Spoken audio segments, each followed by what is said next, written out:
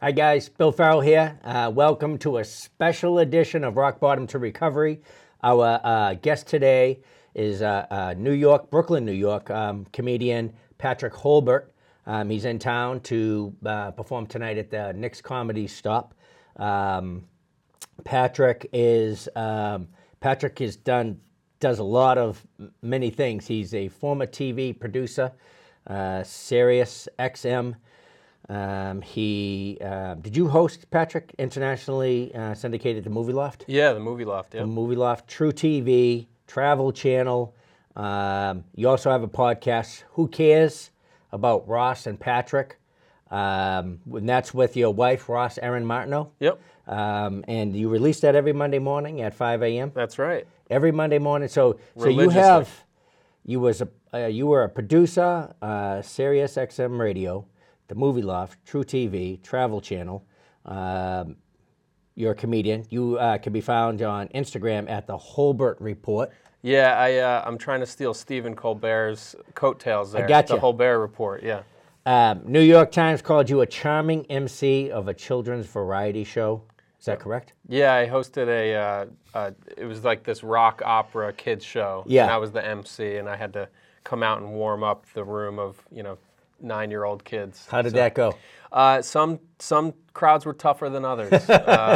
They can be hard to loosen up. That's good training right there. Yeah. Kids can be tough. Yeah. You also do a one-man comedy show, Punchline Drunk. Yep. And I will assume that has to do with recovery. It does, yeah. Yep. Okay. And so you have 10 years of sobriety, right around that, correct? Yeah. Which, let's see, you want to, through comedy, you're looking to destigmatize, the challenges of mental health, addiction, and family dysfunction, which I was looking at that and I was like, well, there you go. That's just basically life. Yeah. So you want sure. to destigmatize life.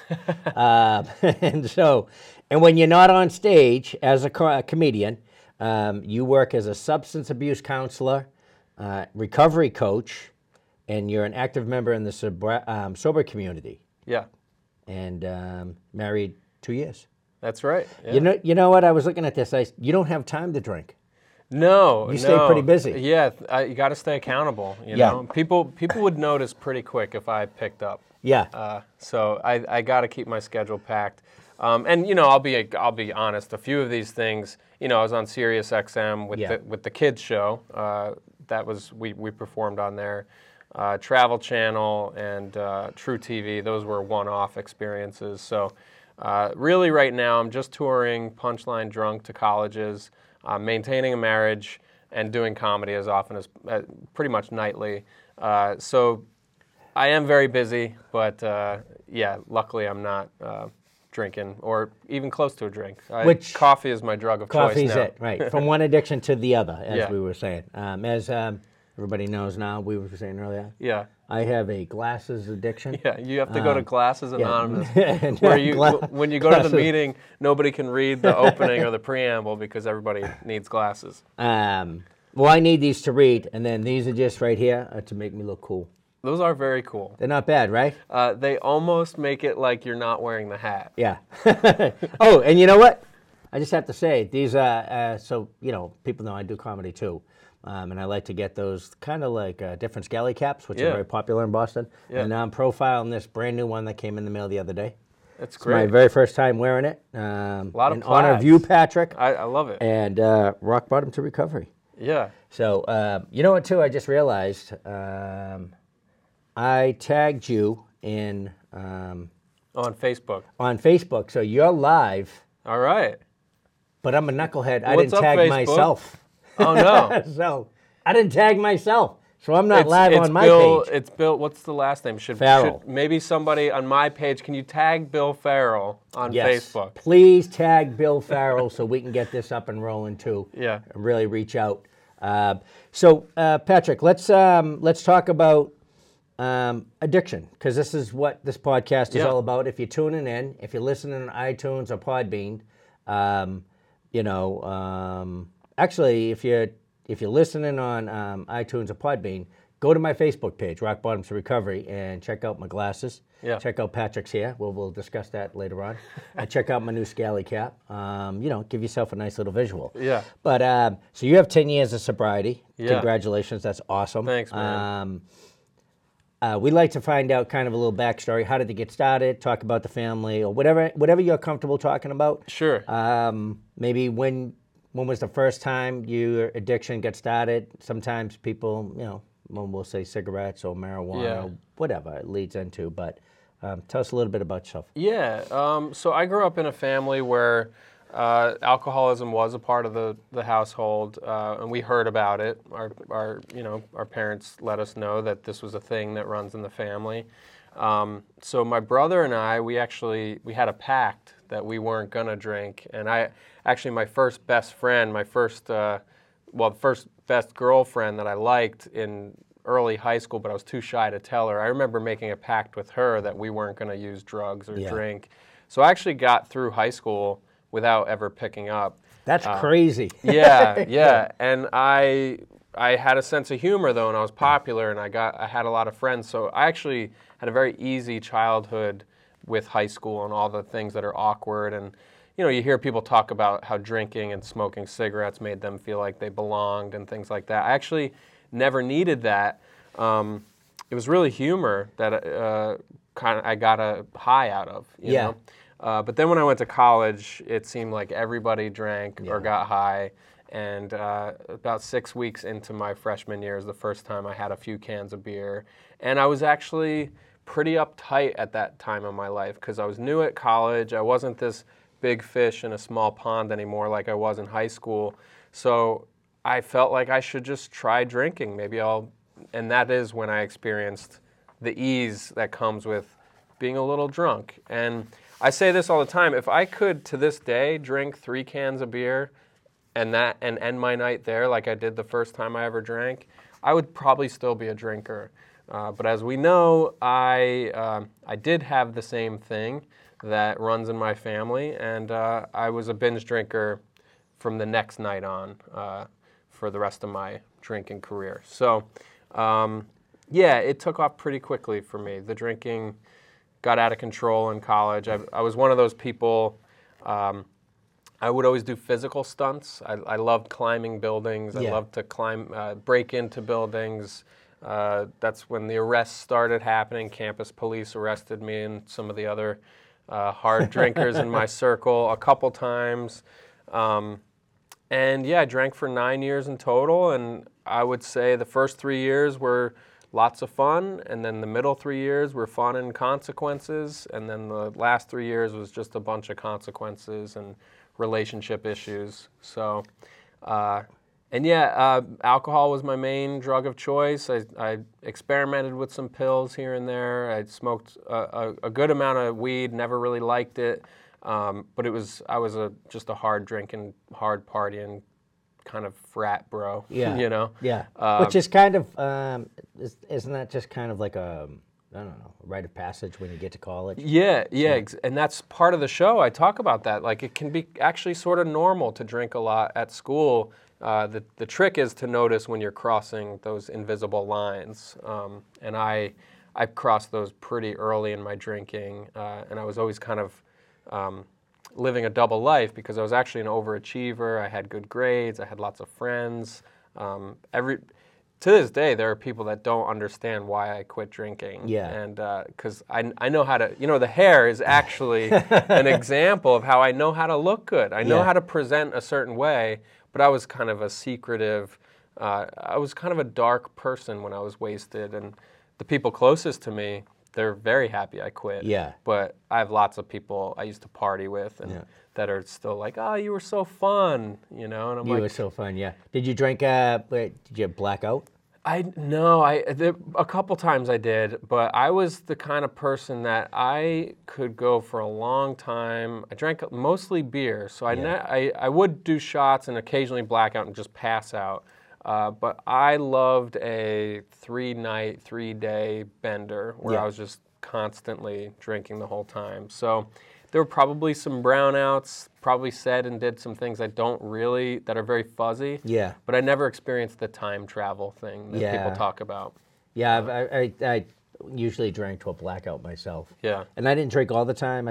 You probably didn't either, right? Like when it was school time, class time. Yeah. You did what you had to do. Exactly. You went to class and everything. Yeah, and even in my career, it was work hard, play hard. It was like, and that's how I was able to stay in denial for so long that it was a problem because, hey, I'm still showing up to work. I'm still getting my job done. I'm keeping straight A's. How can I be an alcoholic if everything's going so well?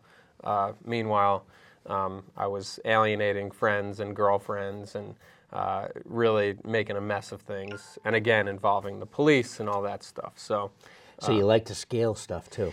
Yeah.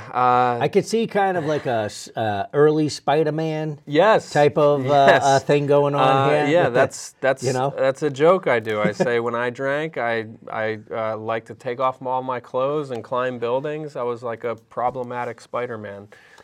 Which Spider-Man? Well, who was the very first Spider-Man? While you're talking, God. I'm going to share this. Man, I wish this is where I'm going to lose fans, so please don't judge me for this, but I'm not a comic book guy. My brother and I were just on the phone. He said, I'm going out to see Endgame tonight, and I was like, what is that? And that's like the hugest movie on the planet. It's unbelievably huge right now. Yeah, so I almost said instead of Avengers, I almost said, is that the Revengers film? So I have the joke about Spider-Man. I'm not well versed. Oh, okay. Not well versed in the Marvel universe. Well, you mentioned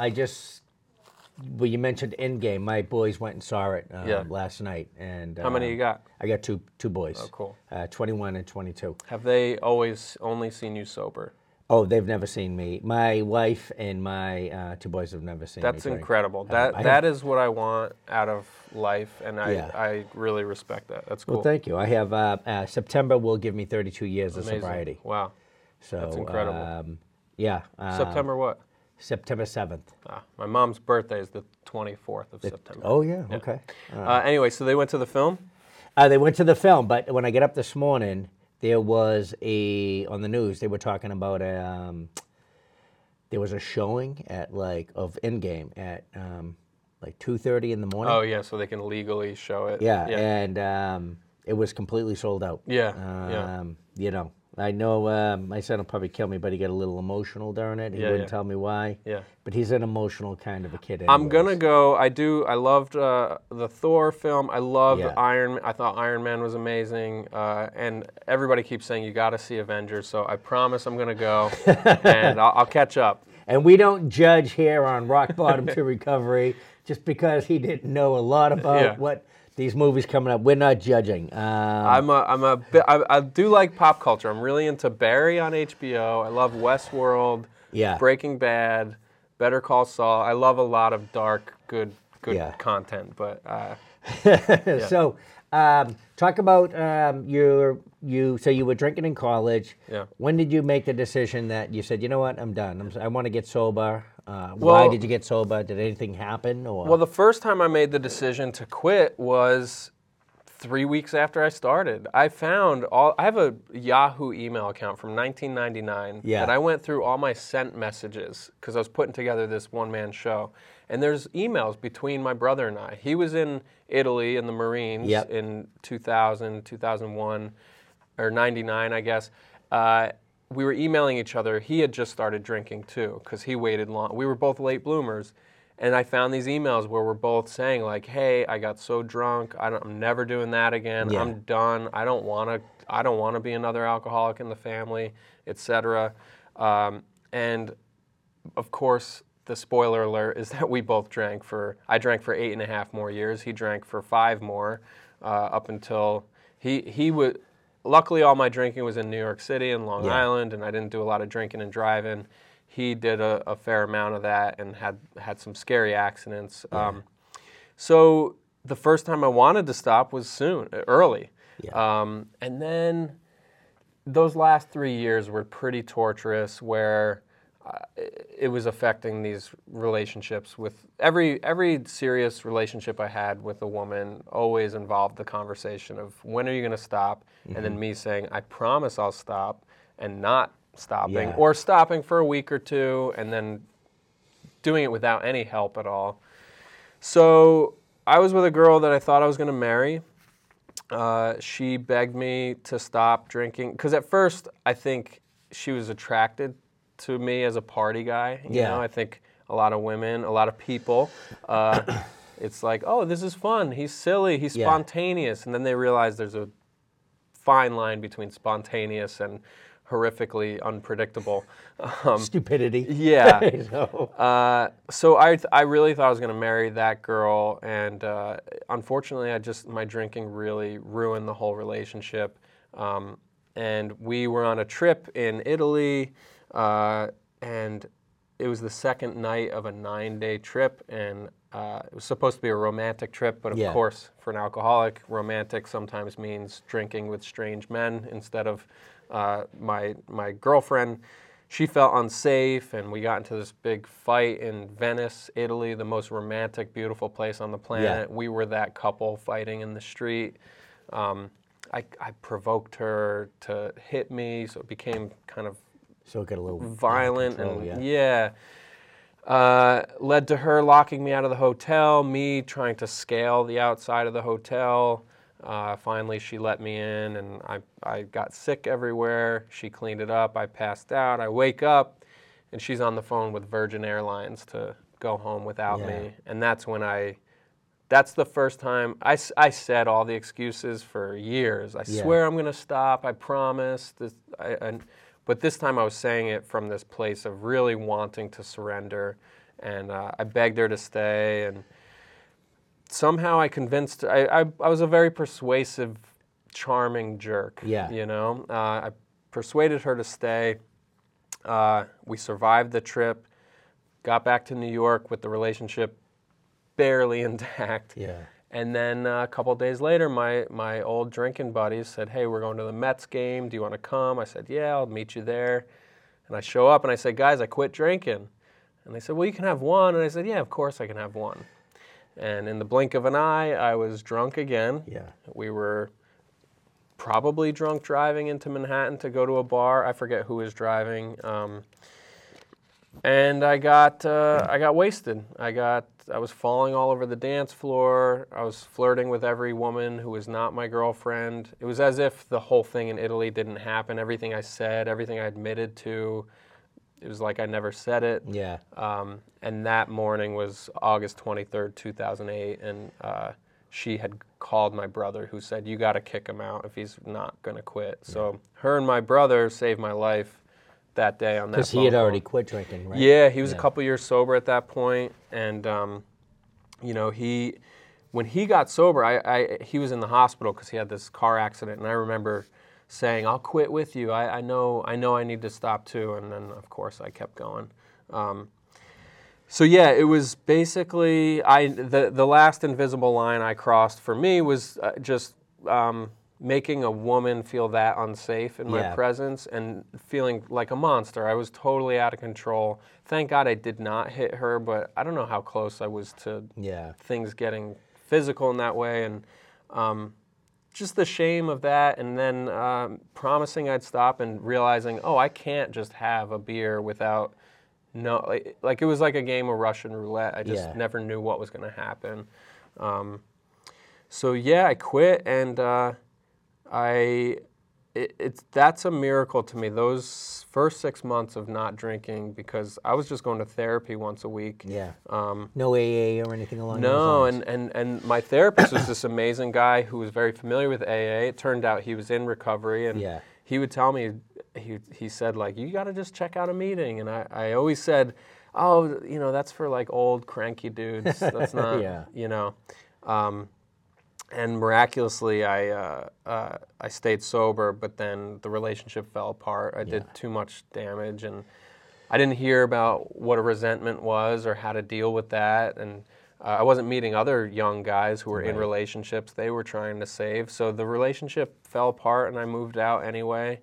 And the miracle is that I chose to go to a meeting instead of, because at that point I was making good money in the TV industry, and I was like, I could afford this nice loft by myself, and I thought maybe I can drink, you know, now I can be this bachelor guy. But thank God I did go to a meeting, and I loved the first one I went to. I loved it. I was like, why didn't I do this from day one? Because this is Do you think, did you have when it came to the meeting, did you have like a preconceived notion of what, like you said, cranky old guys, right? Yeah. So, I remember seeing the big book around my house. My dad shared with me, when I called him, the first week I quit, I called him and I said, I really messed up this relationship and I quit drinking and I'm seeing a counselor. I remember I couldn't say the word therapist. I was like, I'm seeing a counselor. And he said, oh, that's good. And, you can try meetings. They might work for you. And I remember he had the big book around the house when we were kids, and he tried. And then he shared with me on that phone call that he had gotten a year sober, and I never knew he had a whole year. And, so he was a year sober when you were talking to him on that time? No, when I was in high school. He was just saying back when we were kids. I think it was high school, might have been middle school. That's all very hazy to me. Him and I, we get along and we talk, but that's like my last frontier, is like getting really clear with what his whole story is. Is he in the program? No. He didn't stick with it. I think he's got a relationship with alcohol now that he is comfortable with, and from outside, I just don't get involved with it. It's like I can't preach to other people about this stuff. I know what works for me, and my life is happy without it. But anyway, so I guess I just always assumed it's going to be guys like him that can't get it together or whatever. But then I got there and it's like all these people who are really using it as an amazing resource to take their life to the next level and figure out how to live without booze. So. And they do, like see, now I never did AA myself. Never did the 12-step program, but as we were talking about on the podcast yesterday, which check out people, I have my family was involved with AA, so there was an influence there growing up, even though I experimented and drank, and so I kind of had somewhat of a foundation, which as I look back now, kind of helped me, but I didn't take that road. And I was, as I've always said, like I'm amazed to look back now and realize that I just quit. I wouldn't recommend it. Because you have to grow, and I think that's a great part of AA. The big book is those steps really help you grow and mature. So you go now, or I don't actually, no, but I do have a very spiritual, very strong spiritual base. That's which great. Didn't come until later on in life. And so when I look back, I kind of realized I slowed the process of my sobriety. So I was still dealing with a lot of issues, emotional issues, guilt, shame, all that stuff. It wasn't until later on when I kind of made that spiritual connection where I was beginning to say, okay, I'm good. I'm good. I like myself. I have all these things, but that's okay. I can work on those and I can make them better. Do you have any type of a spiritual? I love, I grew up going to a Protestant church, the Methodist church, that my mom and my sister are deeply involved with. I was always a little skeptical of the organized religion thing, but I always enjoy, like Christmas, I go every year just to hear my sister sing. And I always feel, especially now that I'm sober, I actually do feel a deep connection to people in a room, thinking positively and being there to connect. So whatever, I get that from church when I go. Like I said, I don't go much to church. But I love meditating. My wife's a yoga instructor. I'm into the Eastern way of thinking of things.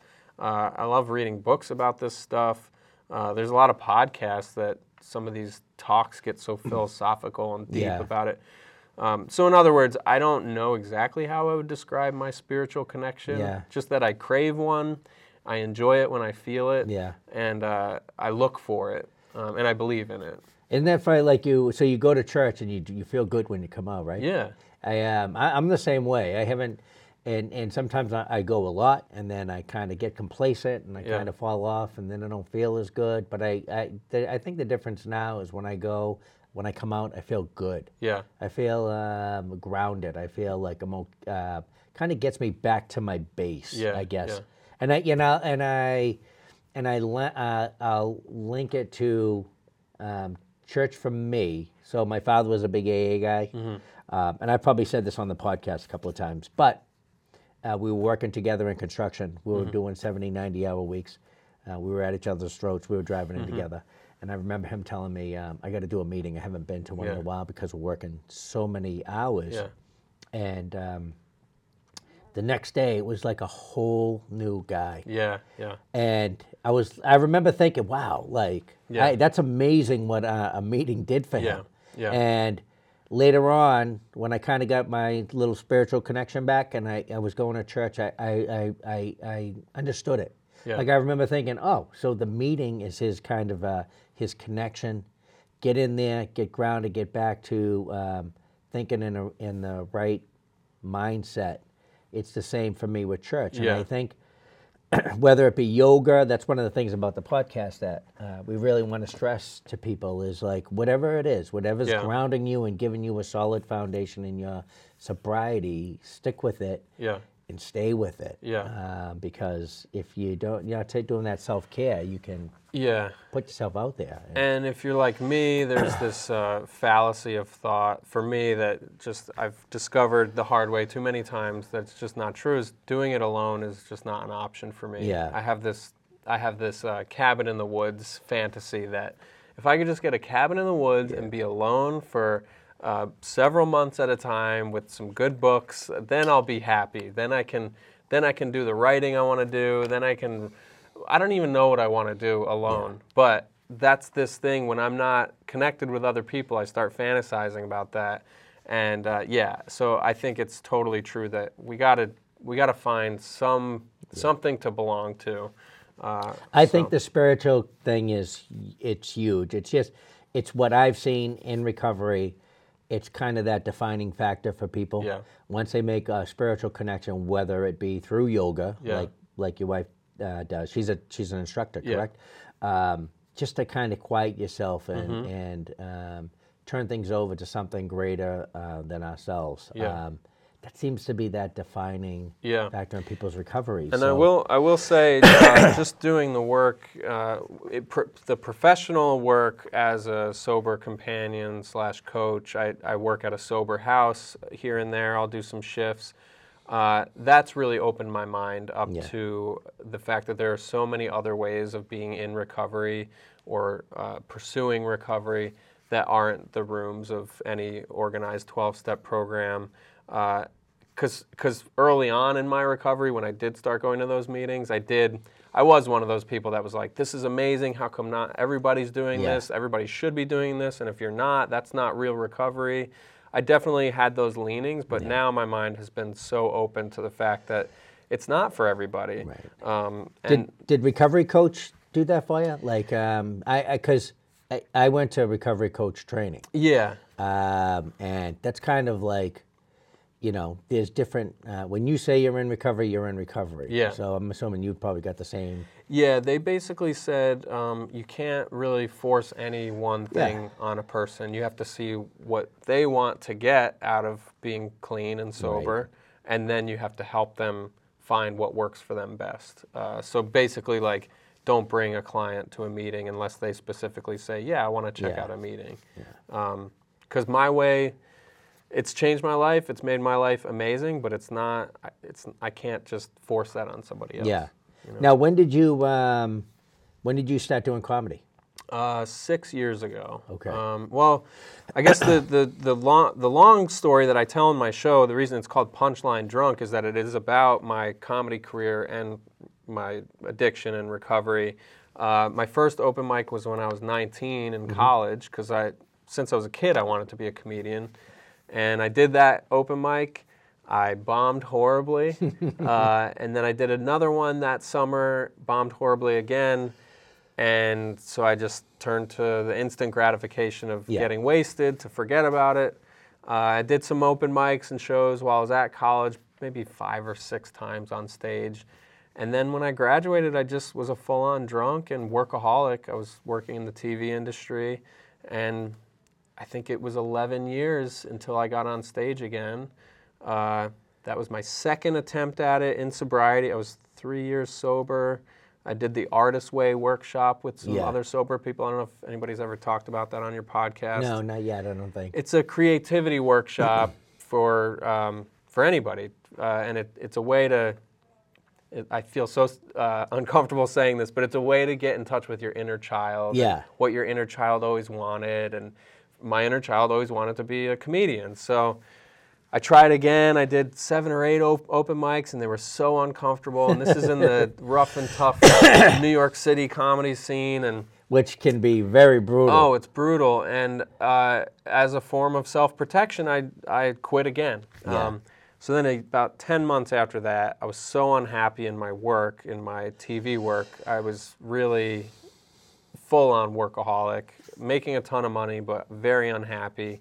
And I just said, you know what, I'm taking off. I'm going to take an improv class, do something to just see how to find some structure, and finally it stuck. So it was my 3rd attempt at being a comedian over the years that finally stuck, and it's been 6 years since that part of my life. So the hard part I feel like is over. I still feel like a baby in the comedy scene. I'm still figuring it out. I'm not, I've had some great shows this week, but I'm going to have some horrible ones next week, So well, that's comedy in itself. Like, Yeah.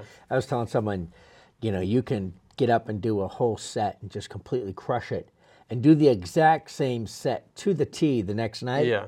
And just almost get like no response. And you're like, what the? Yeah. But that's comedy. That's why I think don't they call it the hottest form of entertainment? Yeah, I think that's a comic who said that. Oh, yeah. Thinks maybe we're a little Probably more justifying why he did so horrible. Yeah. So, but that's good, and it's great. And you actually have taken your lifelong dream and with the Punchline Drunk, and utilizing that creativity to kind of help in recovery and talk about mental health and dysfunctional families. And so talk about that a little bit. Yeah, so kind of what happened was I was, when I was writing material, when I was thinking about my life, when I was thinking about things to talk about on stage, it honestly, it kept being like talking about old drinking stories, because a lot of funny stuff did happen, and I would tell these stories and make jokes about it, and then after a while I realized I have like a half an hour of material on just being a drunk. Yeah. And now maybe I should write about what it's like to be sober, and then I'm writing jokes about that, and I'm like, wow, I have like a half an hour of jokes about being a sober person. I should put this into a show of some kind. And I did a bunch of recovery conventions, there's young people programs and 12-step groups, and I did their conventions. And then I realized, well, that's entertaining for them, but how can I talk about this for just any audience? Right. And it got me thinking about that moment in college when I knew it was a problem. I was brought into the mental health office, and the woman gave me the questionnaire to fill out. Yeah. And she said, I can't tell you you're an alcoholic, but from what I'm hearing, it sounds like you're an alcohol abuser. And I remember her saying that. And I remember her thinking that for 9 years of drinking, always thinking, I'm not an alcoholic, I'm just an abuser. If I could learn how to not abuse it. Yeah. So anyway, I always remembered what she said to me when I was 19, freshman or sophomore in college, whatever I was. And it just made me think, well, if I put together a show for college students and I just tell my story, maybe they'll hear that one nugget in there that, because not every college kid's a drunk or an addict. Right. But the stats say it's about 1 out of every 10 people. Mm-hmm. If a few people at a show hear that and they think, maybe I am a little too out of control, perhaps one joke will stay in their mind. Even if they keep drinking, maybe 3-4 years later, they'll remember something I said. Planting that little seed. Exactly. Yeah. And it's not because I want to change the world or anything. Like, I don't think drinking's bad. I think some people can even do some drugs in a healthy way. Yeah. I guess I just want people to know that there's another option available. Because I remember thinking, I can't not drink. This is who I am. This is my identity. Everybody knows me as the party guy at work. How can I stop? But I think if I knew that there was an equally fun alternate option, I would have quit sooner. I was just thinking about that. Isn't it like so much better sober, like doing stand-up comedy Yeah. and connecting in with people, and just I wouldn't change it for the world. Like No. I don't need to pick up a drink. I don't Yeah. need to do any of that. I couldn't anyways because I'm like one beer. I already know one beer. It doesn't matter that it's coming up on 32 years. I know if I pick up that one beer, I'm done. Yeah. But I just enjoy it so much, so sober and. Yeah, I just think of the amount of work it takes to maintain it. Because if I was drinking this week, I was in New London, Connecticut, Portland, Maine, Manchester, New Hampshire, back in Portland last night, and now tonight in Boston. The amount of work I would have to do on Sunday and Monday just sending apology emails to people. Like, hey, I'm sorry I got angry at your crowd. I'm sorry I crapped on your, room. Like I verbally crapped on your comedy club or whatever. We don't have to do that. Yeah. It's pretty nice. And it's great that you're jumping back into the recovery community and letting people know that you can still enjoy life and have fun and get up and be sober. And plus, the comedy scene, there's actually a lot of clean and sober comedians now. Obviously, two biggest local comedians, Lenny Clark, Steve Sweeney, both clean and sober. And I know there's other comedians too, which I just think is fantastic. Yeah. So tonight, let's talk about that real quick. Yeah. You're at Nick's? Nick's Comedy Stop. Yeah. Yep. And you're with Tom Destin? Yeah, I'm just doing a guest spot for the club. I always wanted to work there, so I'll probably just do a quick little short set. And Tom Dustin's headlining. He's hysterical. Yeah, I've seen Tom. Tom's great. Yeah. I got to get Tom down around this way. Yeah. What are we looking at for time-wise? Oh, yeah, we're running up on a good amount of time, so we're good. So when I was kind of looking up your information, just a little FYI for you, Holbert. I was looking up Holbert. Because for whatever reason, I was thinking, isn't there like a comic strip? Is there? I don't know. I don't know. But anyways, I was looking and I came across the Holbert name. Yeah. And I thought it was kind of cool. I think there's a political cartoonist that has that name that I saw recently, but I don't know who they are. Well, your name, Holbert, stands for friendly, gracious, loyal, bright, and famous. Wow. Yeah. Did you not know that? I did not know that. Yeah. So famous. You might be. What's the origin of this? I want to say it was it's English. Is that right? But is this like on Ask Jeeves or something? Yeah, it was Google? it was Ancestry.com, I think, when I was looking. Well, I'm glad you didn't type me in Ancestry.com and find out that I'm related to a serial killer or something. Well, I didn't go too deep because I wanted to keep this nice and fresh. And so talk about your podcast, too, that you have with your wife. It's called Who Cares? With Ross and Patrick. Who cares about Ross? Who cares about Ross and Patrick? We started the podcast because I was doing a comedy podcast with a good buddy of mine in New York, and as you know, there's about 1 million comedy podcasts, and we were having such a good time doing it that my wife and I, we thought we should do one, and she's actually the funny one in our marriage, and I, as a former TV producer, I made her host a fashion TV show that we filmed on, it's on YouTube. That one's called Nailin' It. And we had a great time doing that, but she doesn't have the sickness we have, where we want to be in front of people like that. So we did a few episodes, it was too stressful on her, and then we decided maybe a podcast is an easier, more low impact way to connect and be funny. And it's been great. It's led to us kind of really... It forces us, we're so busy, we have opposite schedules, it forces us to sit down once a week and spend time together. Which is huge. Catch up, and actually this last episode was the first one where we were obviously sick of each other, annoyed with each other, and it was uncomfortable. But we have realized that when we're really real about our relationship, other couples connect with us. And people seem to respond well to it. So, do you end the podcast on a good note?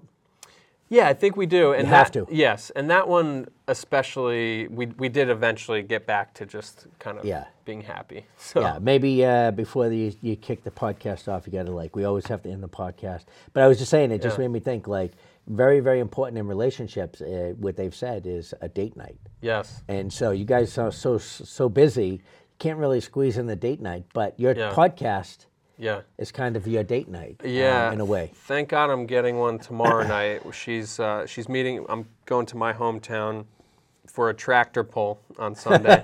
That's where my dad will be hanging out. Yeah. So I'm going to go there Saturday, and she's going to come up and meet up, and we got a room at a hotel, and that'll be nice to have just some time alone after me driving all over New England. Yeah. And definitely listen to the podcast just to hear Ross's. She snorts. She's got a cackle too. Yeah.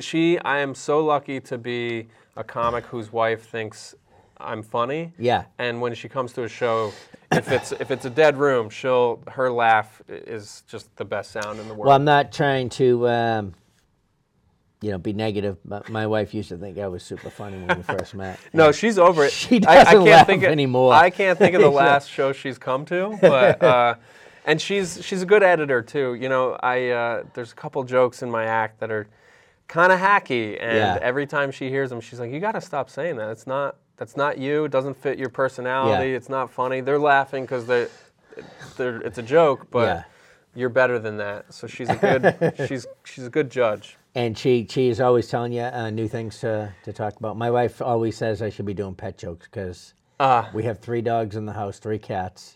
Wow, that's a full house. And we I don't know how you're out of Brooklyn, New York. So what do you guys have, like a condo? Yeah, we're just in a 1-bedroom. Yeah, condo. I'm in a ranch. Well, that's a style. It's a ranch, and that's the name of the style, ranch. Yeah. And it's very tiny, and it's just congested, and But I will have to do some more pet jokes on that. But well, the cats will appreciate it too. Oh, the cats! I do have some great stuff on the cats. I got to sit down. I got to write it out. I have a horrible cat allergy, and I love animals. I love dogs, but I have deadly allergies. So I'm sorry I can never meet them. Yeah, no, that's fine. You're not missing anything. What about your wife? Does she like pets? She's dying for a dog. Okay. We're the creeps at the dog park in our neighborhood. We go and look at the dogs and admire the dogs, but we don't own a dog. So people are kind of like, do we need to call somebody? And I would love to have a dog, but this week is kind of a good example of why it would be very difficult. There's so much work, so much. They really are part of the family, and you have to really be invested if you have a dog. So and being a comedian is tough, especially if you travel a lot. And you do travel a lot. Yeah. See, I'm not going anywhere. I love it. I stay local. Yeah. I produce my shows. From time to time I get to get up and perform, which I absolutely love. I just have to show up and perform. Yeah. And so we're definitely going to have you come up. Yeah, please. Because I do a lot of work in the recovery community, and so I'm actually going to do a show. I'm going to promote it at the end. Cool. It's for an organization called Recovered Souls. Oh, yeah. So I do a lot with in the recovery community. So, yeah, it'd be fantastic. And I was looking at your stuff on YouTube. Very great, funny, great.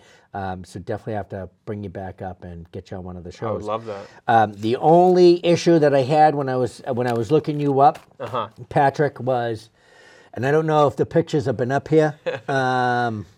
That's your wife, correct? Yep, that's Ross on the left. This was actually when we were on True TV together for Hack My Life.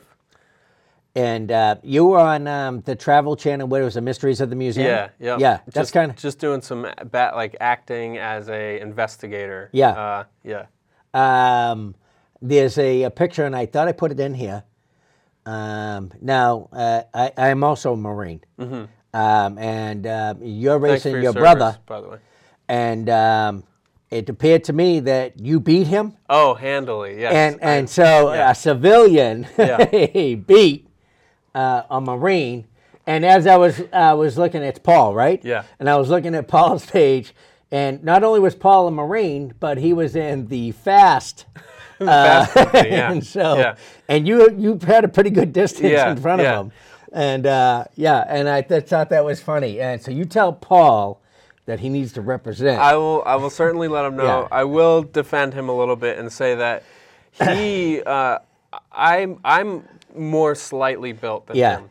he was always the athlete. He went to the state championships for throwing the shot put in track and field. Yeah, he looked like a good, solid he's a defensive dog. Defensive lineman. He lived in the weight room, high school, college. Amazing athlete, but yeah, I'm faster. But you look like a runner. Yeah. Well, and because when we were kids, he had the physical brawn. He's 3 years. Yeah. He's 3 years older, so he had the physical brawn. I would have to defend myself with words, so that's where my sharp tongue came from. But then I would have to run like hell to get away from him. So it makes sense. Funny. Yeah. Well, you know what? Let's wrap this up. Do you have anything, Patrick, like to share with the audience as far as hope? People that we love to kind of throw something out at the end to people who might be struggling with addiction, family members. Yeah. Just to, we always want people to just don't stop giving up. Yeah. I think my main message would be don't procrastinate on it, because that's what I did. Even when I finally did quit and my therapist was saying these meetings are an option, you should check it out, I procrastinated for 6 months. So if you have an inkling that you should stop, just try it and see how it feels for a few days.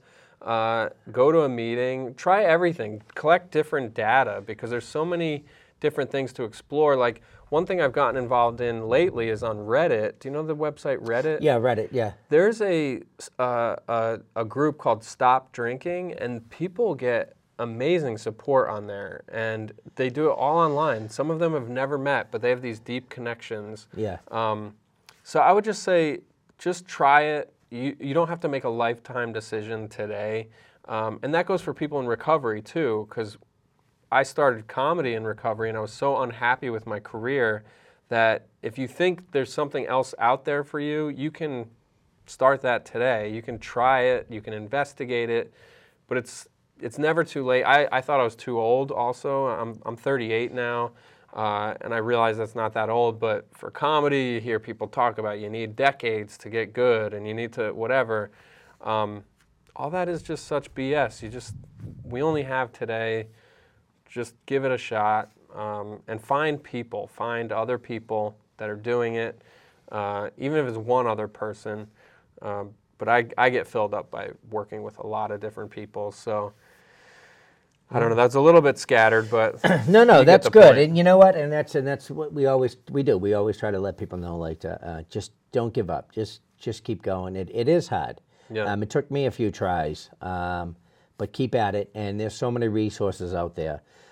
So many things available locally, but more importantly, like you just said, so many resources available through social media. Yeah. And you always hear, social media is so bad, but social media can be very good too at the same time. I heard a great analogy the other day. I forget who said it. It was on some podcast, but social media is like fire.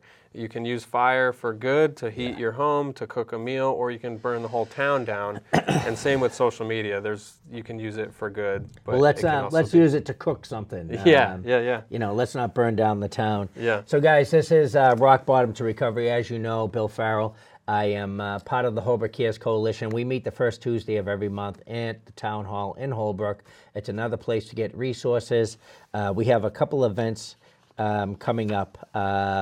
We have the 2019 Senior Capstone presentation, Beyond the Stigma. It's a youth prevention and effort to erase the stigma, just like Pat's doing with his comedy, and open communication and have a discussion, getting past the stigma of addiction. That's May 1st, 6 to 8 at the Holbrook Middle High School. It's where we are right now. So come on up. It's a free admission. It's no first time. Kevin Rosario, Amber Hersey Smith, both podcast guests will be here. So check that out. I got to throw a little plug. You can go see Pat tonight at Nick's Comedy Stop in Boston, 8 o'clock, right? It's 8 o'clock? Yeah, it's 8 o'clock show, yep. And, go in and see Pat, say hello, let him know you watched the show today or whatever. Check out his podcast, which is found on Apple. Yeah, it's on anywhere you can get a podcast. That is Who Cares About Ross and Patrick. So check that out. It's pretty funny. And you guys, you had 40 episodes? Yeah, that was our 40th one the other day. Yep. Yeah, and I got you by 2. So Nice. I'm going to try and stay ahead of you. Cool. If you're looking for something to do this weekend, I have a dinner comedy show in Braintree for an organization that's involved in recovery. It's called Recovered Souls. The post is up right now on the page, and it's gonna doors open up at 6:30. Dinner's at 7:30. We're kicking off the show at 8 p.m. Will Noonan, he's got great hair, just like you, Pat. Yeah. Boston comedian is on. Andrea Henry's awesome. Jack Shattuck, who is a quadriplegic. Oh my gosh. Can't move at all. Extremely funny. He's going to be Wow. coming to perform. And then our headliner is Bobby Niles, who is also in recovery. There's going to be a 50-50 raffle. The dinner's being catered by Fasano's. It's excellent. Tickets are $50. Message me if you want to come out and see it. There's nothing better than laughter, is there? No, there's It's not. one of the best medicines you can get. And one thing I always tell people about recovery comics is they're some of the most twisted people on stage. Yeah. So. And if you can laugh at that, that's a good thing. So, Yeah. guys, thanks for tuning in for this special edition. Check us out.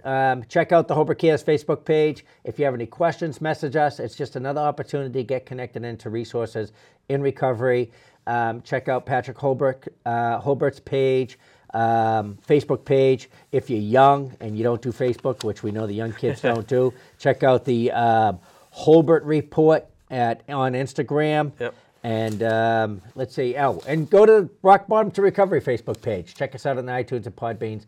Pat, thank you for coming, Thank you sir. so much, Bill. Have a great day. Get safe. Have a great show tonight, and get home safely to New York. Thanks so much. Thanks, guys. Thanks, everybody.